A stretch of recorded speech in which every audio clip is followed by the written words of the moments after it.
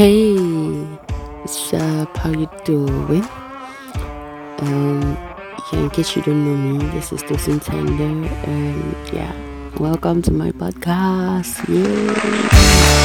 So, um, I was in the office one day, and somebody just randomly, okay, after this happened after he saw a book on my table, and considering the situation of what usually happens every morning.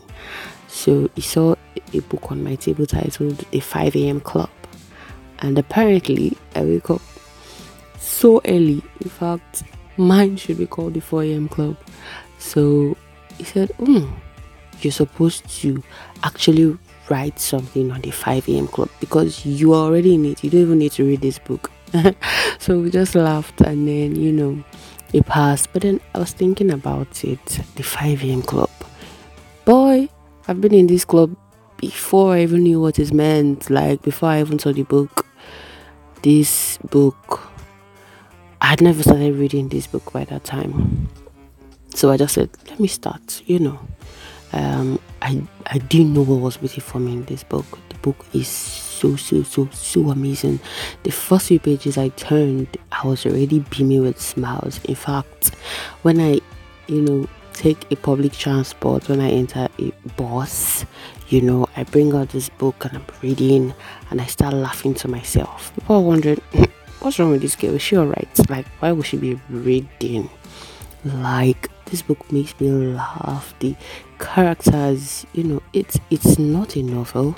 It's a book that actually, gives you tips. Like it's I don't want to do a spoiler for the book. You should actually get it. So the 5 a.m. Club is much more like when you read it, you are going to be spellbound. Okay, so I just borrowed one word from the book. So I'm going to just be, telling you a few things that, caught my attention, and I feel like these things are actually true from what I read from the book, and it's so real, so captivating.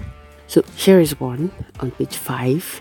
She says you need to remember that your excuses are seducers, your fears are liars, and your doubts are thieves.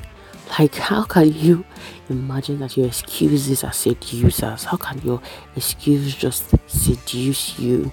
Like, make you believe that, oh, you can't do it. Like, okay, yes, this is, I can't do it because of this, because of that. It says your fears are liars. That means you are afraid for nothing. Like, and your doubts are thieves. You're doubting yourself because, you've allowed your doubt to steal, what you could actually do, the reality of what you are from it. Okay, so along the line, there's another part of the book that says nothing is wrong at this moment, even if it feels like everything is falling apart. Sometimes we get to a point, maybe we've been trying to do something, we've been trying to get to a particular point in our lives, and we just, it just feels like we've of course we've done a lot of things, but then we get to that point and it feels like nothing is working. Wow, nothing is wrong at that moment, even if it feels like everything is falling apart. Your mind can be telling you, oh, you can't do it at this point. We'll just turn back. There's no point. Why are you even worrying yourself? Why are you even troubling yourself? Well, one thing that this book also said is said with practice, you can turn down the volume of the voice of your scared self. It is your scared self that is speaking to you. Turn it down. Tell yourself, I can do this. I can do this. Like, there's nothing stopping me. Just keep reassuring yourself, and that's where I'm going to stop.